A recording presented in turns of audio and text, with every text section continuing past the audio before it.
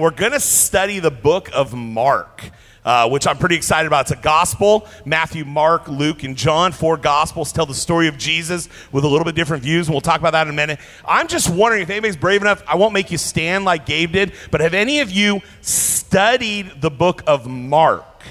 If so, raise your hand. We got a couple in the back row. That is awesome. Because Mark is actually the least studied gospel of all 4. Doesn't mean it's not studied. It doesn't mean it's not good. It's the least studied. I thought that was a really interesting fact this week as we were praying over and preparing our sermon and kind of looking into the history of the book and just the tendencies of pastors and people who study and preach on this. It's the least. So it doesn't surprise me that there's only a couple. I may lean on you guys for information, because you guys have studied it before, but we're really excited about this. We are. As we look at the book of Mark, we wanted to go through just kind of 30,000-foot view of that book first. And it is a gospel, which you talked about. Literally, gospel means good news or a proclamation of good news. It came to mean a genre of literature describing the life, death, and resurrection of Jesus Christ.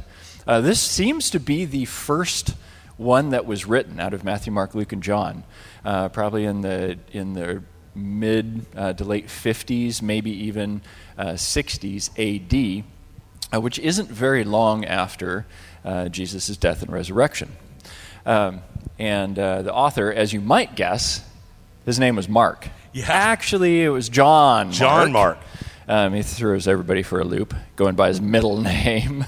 Some people do that. Like mine. Yeah. When I'm in a restaurant, I go by Danger. Stop it.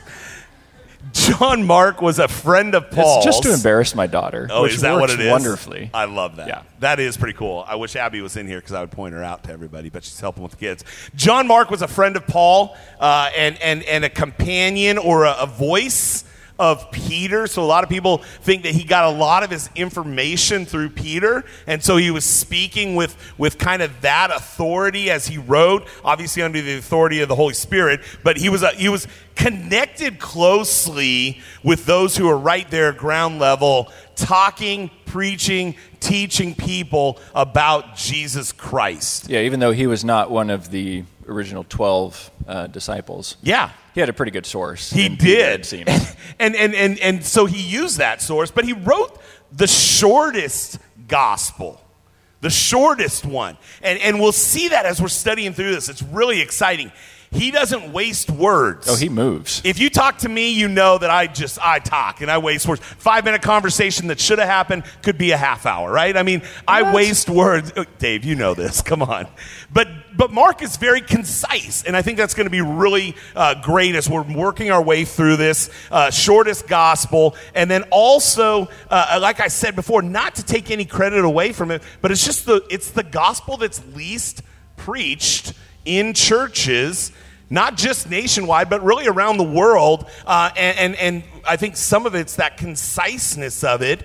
As pastors, we like to have all the details. We like to have a lot to share with you and give you. And Mark's just a little more concise. But that is one of the reasons that the 4 of us, Dave, myself, Drew, and Kevin, got really excited about Mark. We're like, we haven't done a ton of studying in this. Let's do this thing. So we're just going to make up details as we go. The recipients are Gentiles. There are a number of places in the book of Mark that make it really clear that he's explaining terms and explaining cultural things that would be a little bit foreign to someone who wasn't a Jew. And so the writing seems to have taken place in Rome and to that Roman Gentile or non-Jew culture. Yeah. And he certainly focuses quite a bit on the suffering of Jesus. Some people think that Mark was writing to a church that was in the middle of some persecution, going through some hard times, which may be true. But the thing that we see as the theme overall of the book of Mark, and that others do as well, is this call to follow Jesus. to be a disciple, to come and follow me. And that's the theme that we'll keep going to over and over again in this book. Yeah, as we read through it, prayed over it, that was definitely kind of where we landed. Come follow me, the invitation of Jesus, and it's the invitation he extends to us even today. So when you take a step back and you look at the four Gospels, we kind of talked about that, Matthew, Mark, Luke, and John, we see that there were four different, very unique books written. The authors, obviously inspired by the Holy Spirit, but they were written for a reason, for a purpose. And for a lot of us, that's why we kind of, if we've been Christians for a while, if we spent some time in the Gospels, we'll kind of like move and gravitate towards a favorite one. So I don't know if you're at that place yet where you've read them all and processed through them all. And I really love the book of John. And that's kind of where I like to camp if I'm going to be reading about Jesus. So I don't know if you have your own personal preference, but that's kind of where I would fall. Matthew is written to Jews, right? And it telling them that Jesus is the Messiah who fulfills the Old Testament prophecy. So important because the Jews were waiting for a specific looking Messiah, and they were wrong. Their thinking was a little bit wrong. They wanted somebody who was going to come in and get them out from under the thumb, the oppressive thumb of the Roman Empire. And so Matthew says, no. This is the Messiah. This is what all the Old Testament prophecies pointed towards, was Jesus. And so that's what Matthew really focuses in on. Right. Mark, again, as we've talked about, writing to Romans, that Jesus is the suffering Savior who ministers on our behalf, gives his life as a ransom for the many. Luke's written to the Greeks, telling them that Jesus is the perfect Son of Man. That's kind of where he camps in, who came to save and to minister to all the people through the power of the Holy Spirit. So that Jesus Christ came here for that particular reason. And John's kind of the different one, usually. John's written to the world, telling that Jesus is the fully God, fully man person that we must believe in to have eternal life. And so as we go through Mark, there are some things that are different in Mark. The other Gospels seem to add on to Mark's material. So you don't see some different things, like there aren't genealogies. There's not a birth story. But what there is a challenge, and that is the come follow me challenge that Jesus extends. So with all that defined, here we go. We're going to start at the beginning of the book. And in Mark, we're going to see that the beginning isn't actually the beginning. Well, I think in life, sometimes the beginning is not really the beginning. And this was fun to talk about this week. Well, yeah. You think about marriage. Your marriage didn't start on your wedding day. I mean, not really. Right? It started when you met. Your first date, when you fell in love, working through your first argument, right? It even started before you met, as you grew up and developed your character, and your spouse did the same, and have experiences that form you. And if you think about that, and then you go kind of global, you think about like wars. Wars don't necessarily just start. It takes years and sometimes decades to develop this difference in political standing or the events that lead up to it, all the emotions that are involved and all the things that are happening then bring us to this point where it actually erupts and a war begins, right? It's not just like they wake up that morning and say, hey, we're going to go to war with, you. Me? Whoever it might be. I didn't want to pick out a particular one. You know what I'm saying, though. Yeah. And so the Gospel of Mark kind of starts this way. It's kind of where it gives a little bit of the background as to how we get to the beginning. Well, so if you were going to start a story about the life, death, and resurrection of Jesus, where would you start? It's interesting. Some of the Gospels start different places. Matthew starts in a genealogy, tracing Jesus' roots all the way back to Abraham. All right, Luke starts with the prophecies about the birth of John the Baptist and of Jesus. That's where we get the most details about Jesus' birth. John, again, throws everybody kind of for a loop. He starts at the beginning, like before the world was even created. So where would you start? Well, you have to start somewhere, and Mark starts at a beginning. A beginning. With those words, in fact. Exactly, the beginning of the gospel of Jesus Christ. Each account of Jesus' life it is known as a gospel, right? The four that we have, but it's not necessarily starting just with that birth. And so he starts out here. It says, the beginning of the gospel of Jesus Christ, the Son of God, as it is written in Isaiah the prophet. Behold, I send my messenger before your face, who will prepare your way. The voice of one crying in the wilderness, prepare the way of the Lord, make his path straight. Well, so Mark starts by quoting some prophecy that was written several hundred years earlier, and seems to appropriate it to the coming of a man named John the Baptist or John the Baptizer. The quote, of course, is ambiguous enough, as sometimes prophecy is, that it seems to also refer to Jesus, who is the person who will ultimately deliver the message and prepare the way for salvation. What I love here is Mark's pulling these prophecies out of the Old Testament. The quote is actually put together from a few different prophecies throughout the Old Testament. So if you're taking notes today, you can write these places down. But what he's providing here in verse 3 comes out of Isaiah 40, verse 3, and verse 2, it comes out of a section in Malachi chapter 3, verse 1. And God is keeping his word. There's also some hints of Exodus in there as well. Right, yeah, Exodus 23. And so if you know that, but what we see here is God's keeping his word. God has made promises to his people.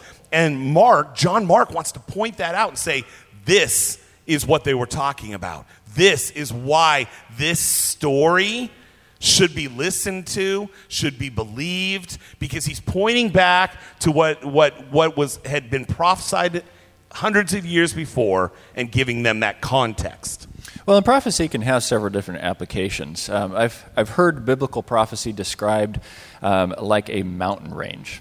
If you're going down to Hawks Prairie, there's that section of I-5 where you can look off into the distance at the Olympic Mountains when it's clear, so like 3 or 4 days a year. You can see the Olympic Mountains, and this is our mountain range here. This is our Olympic mountain range, yeah. But if you're standing from far away and you're looking at these mountains, they all kind of look about the same distance. And so if you think about a prophet from God who's receiving the words of God and he's writing down the words of God, in his mind, it might look like all of these things are one event. Right, just one big event. And so a prophetic letter would be looking at one thing. And yet, when you get a little bit closer, these are not the same distance. And sometimes there's a mountain and a fulfillment of prophecy, and then a deeper fulfillment of prophecy, or a little bit different further on in history. And so when we look at quotations of prophecy in the New Testament, sometimes there very much was an immediate context to that prophecy that either also applied to the coming of Jesus, either his first coming or second coming, and or it can be pointed specifically at Jesus' coming. So again, there was probably a context here, or there was a context for these prophecies, but Mark seemed to equate that to a perfectly appropriate application for John and preparing as God takes his people and prepares them for salvation. Right. So as we kind of are laying this groundwork of Mark, who the author was,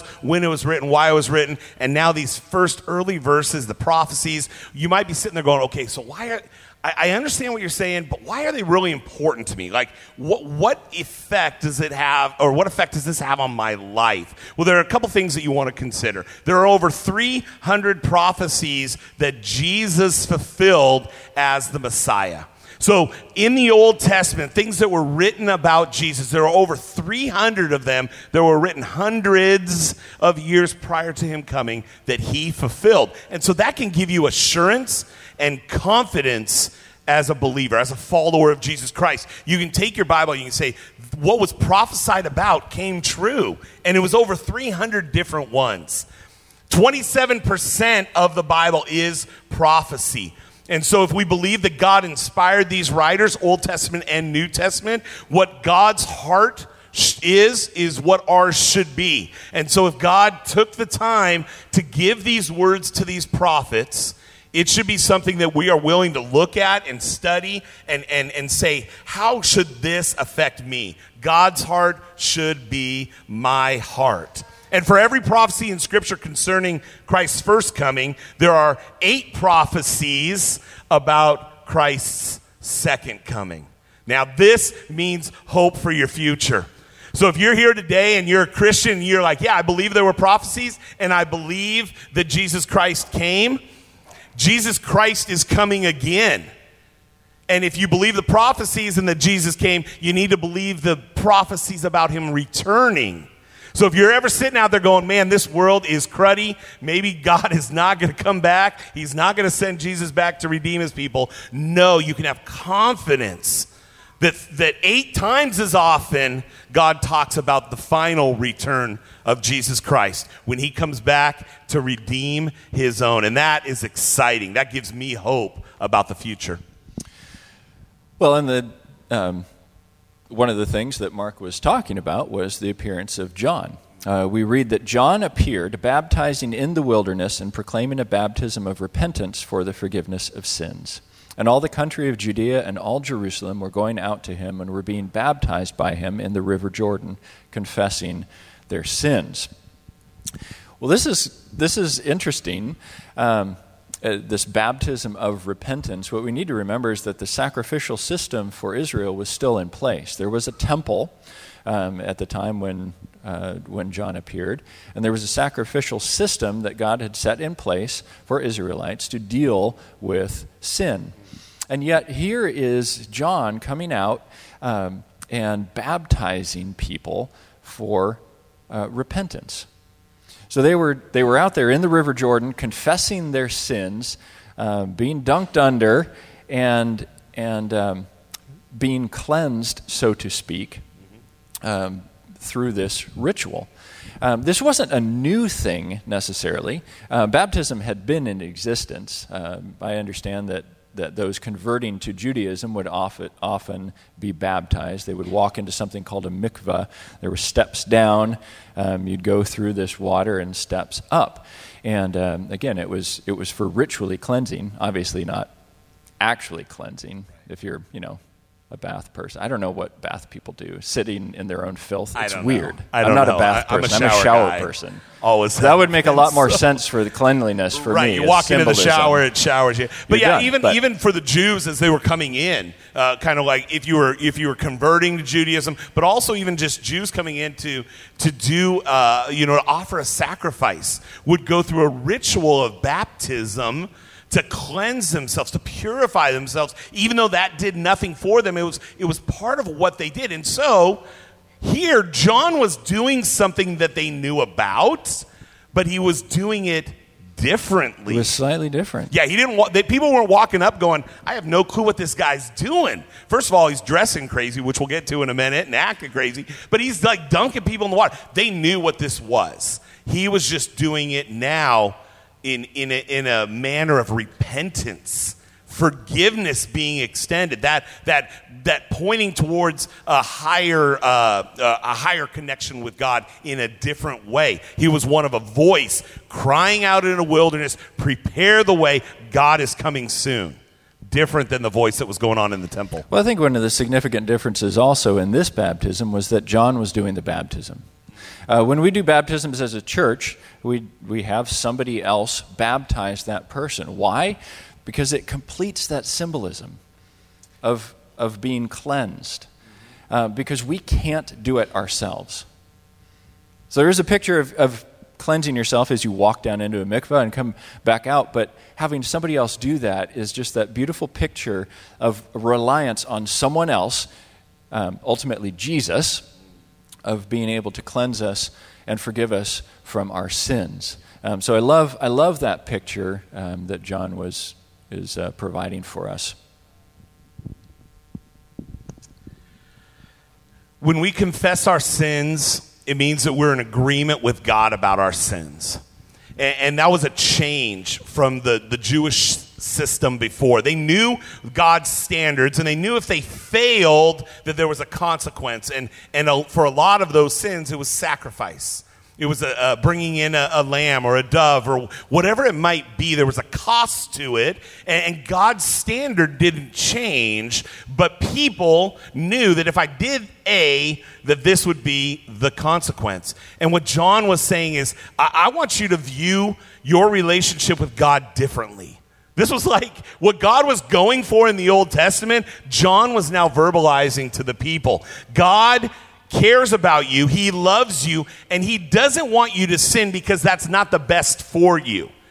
Okay? And so it was being articulated, the same truth about God and sin and his people was being articulated in a different way. And John was saying, I want you to hate sin as much as God hates sin. I don't want you to know that you can do something and just pay for it with a lamb. I want your heart to become more like God and agree with God about sin, what is evil. And the confession part of that, the willingness to change, that's where one of the big differences was. And that's where John's pointing people, and that's exciting.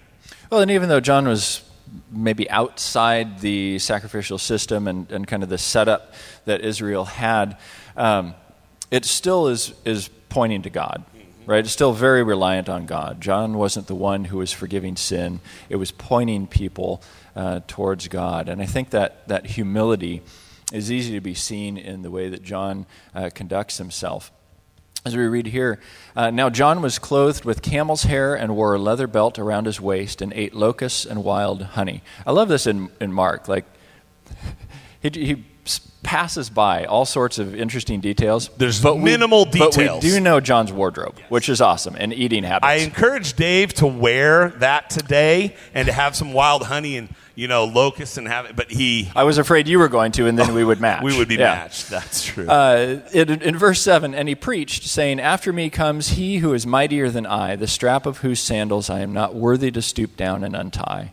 I have baptized you with water, but he will baptize you with the Holy Spirit. So I love this. John was an interesting fella. I think even as a kid, I remember the flannel graphs. They had, he had kind of crazy hair, on him that he was wearing, and the camel's hair clothing and that sort of thing. And what he ate, this wild honey, the idea of like tearing down a bee's hive and opening it up and eating right out of it with bees flying around. Just kind of crazy. But we can't lose focus on just that, because no matter how crazy John was or how different he was, he understood his role, right? He was preparing the way for the Lord.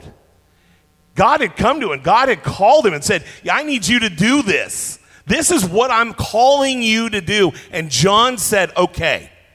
And one thing that I really liked about this week as I was thinking about this and praying about this is no matter who you are, how you act, how you dress, right? How you interact with people, how you make friends, introvert, extrovert, whatever you might be, God has called you the way that you are to bring the good news of the gospel of Jesus Christ to people. So if you place your faith in Jesus, no matter who you are, no matter how you dress, no matter how you act, just like John, you've been called to do something.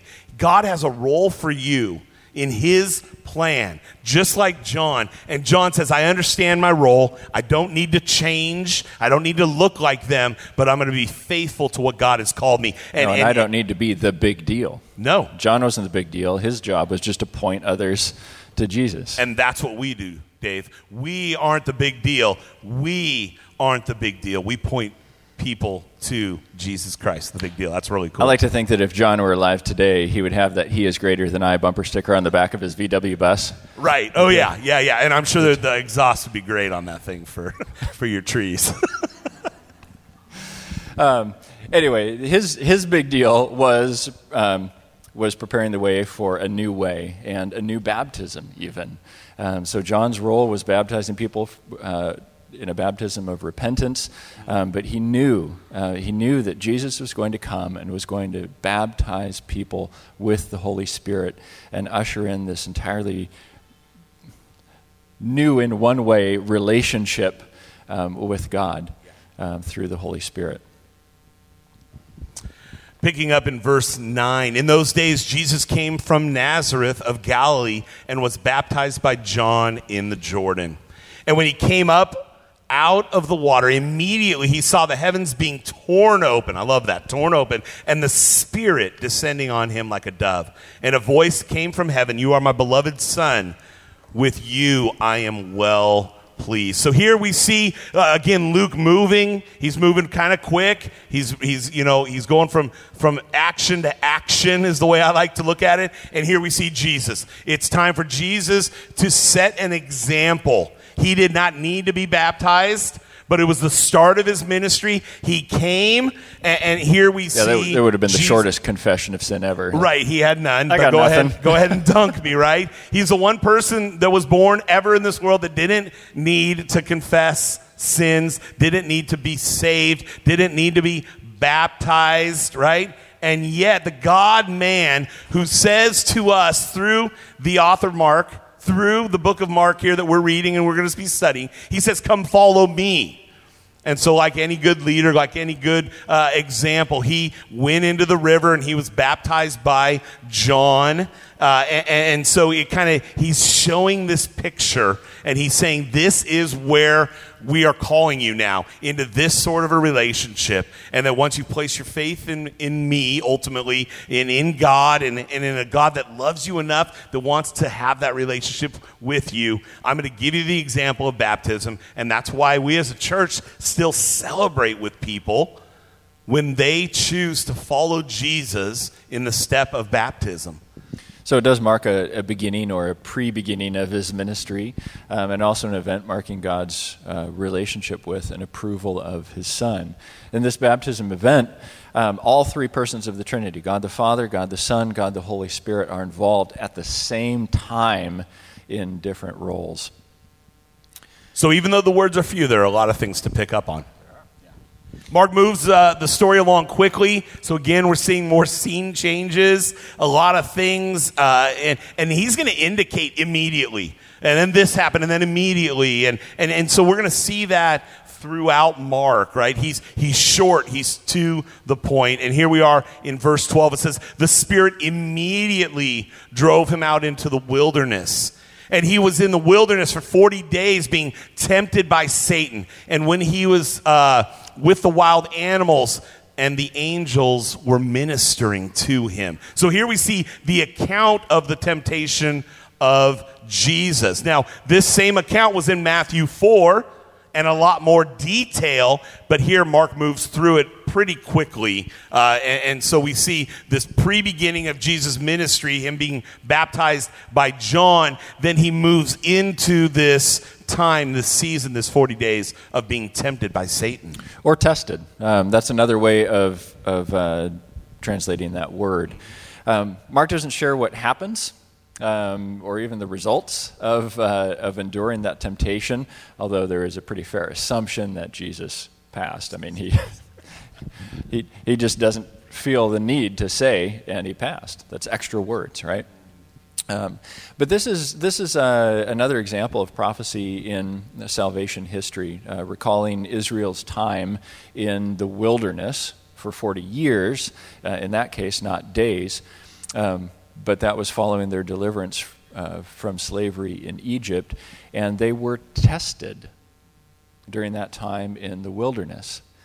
They failed over and over again, and yet here Jesus succeeds. But I love how God's plan is just intricately woven throughout history. It shows off all the omnis, right? His omniscience and omnipotence and omnipresence. He's big and good, and that's what we can love and appreciate about our God. Well, and one of the things, as we were looking at the example of the baptism and those sorts of things, here we see really another example of Jesus going before us. No matter what's going on in your life right now, no matter what those tests are, those trials, those temptations, whatever they might be, we have a Savior who went before us. And even though we'll trip and we'll fall and we'll stumble, God is there with us the entire time. He's there to pick us up, but he has given us an example to strive to be like so that we can know right? That we can be a little more like Jesus than we were the day before us, right? In Hebrews chapter 4, it says, "For we do not have a high priest who is unable to sympathize with our weaknesses, but one who in every respect has been tempted as we are, yet without sin. Let us then with confidence draw near to the throne of grace." Right? Jesus is sitting at the right hand of the Father.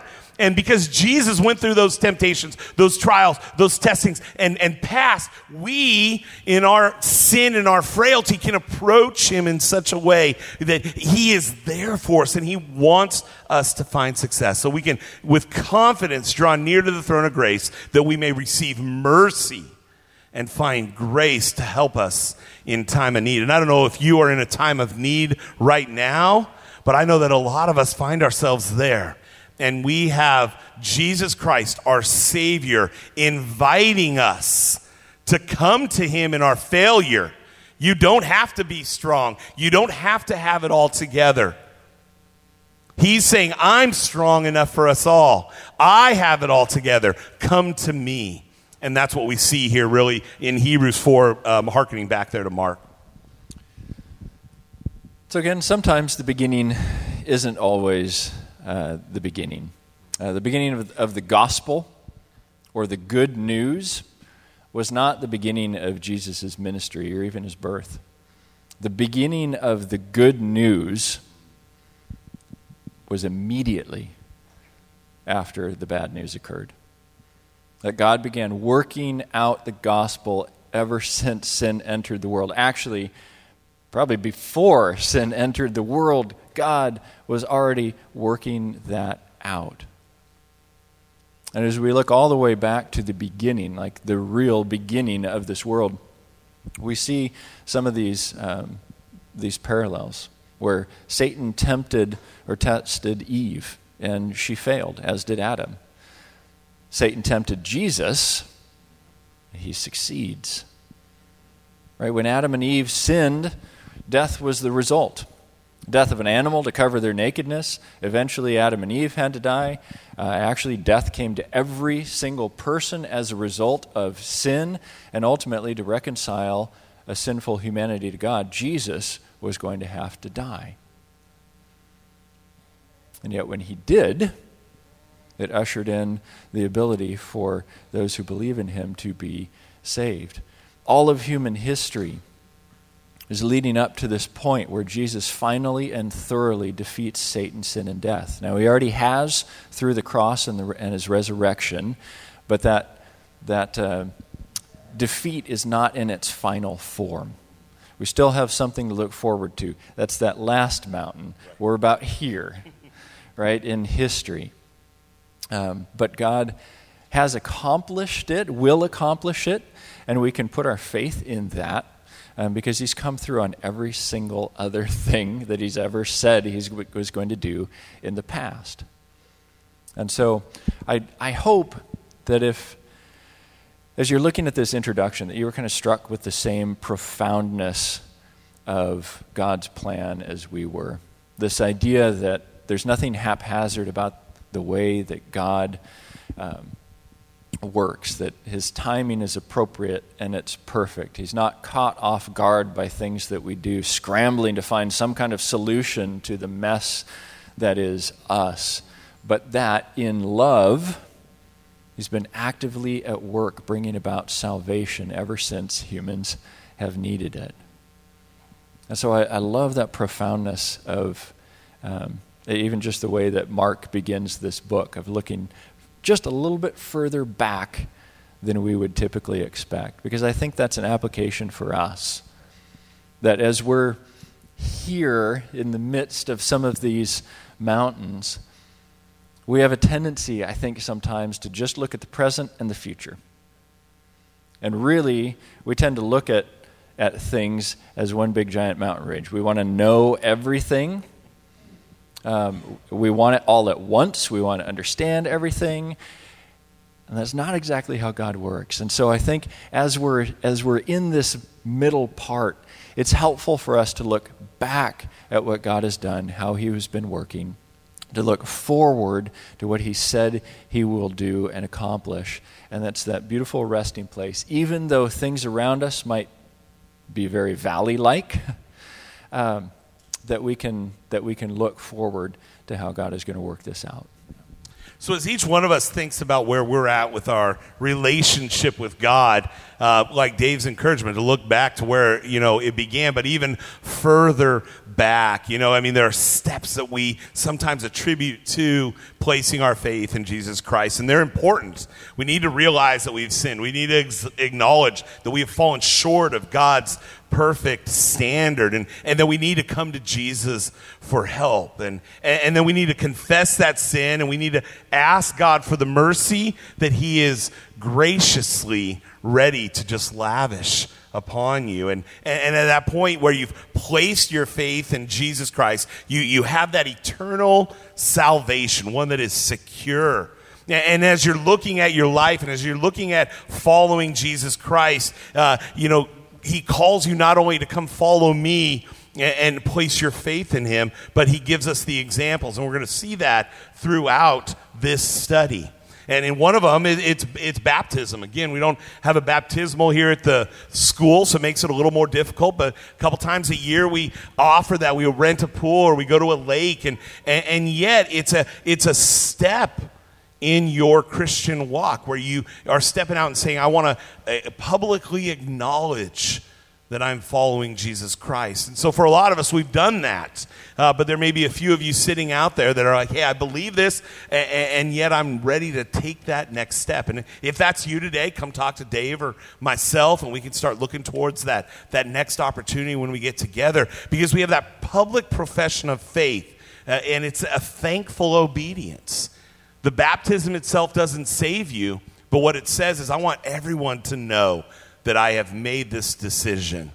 And it gives us that picture, kind of like what John was calling these people to, the idea of confessing and changing our direction from embracing the rebellion and the sin to following after Jesus Christ. And so, again, in our lives, you and me, we're going to have these different opportunities. We're going to have these different chances to follow in obedience and to become the men and the women that God has called us to be. And these steps are important. And so we want to challenge you as we go through this book each week to take something from that and become a little bit more like Jesus.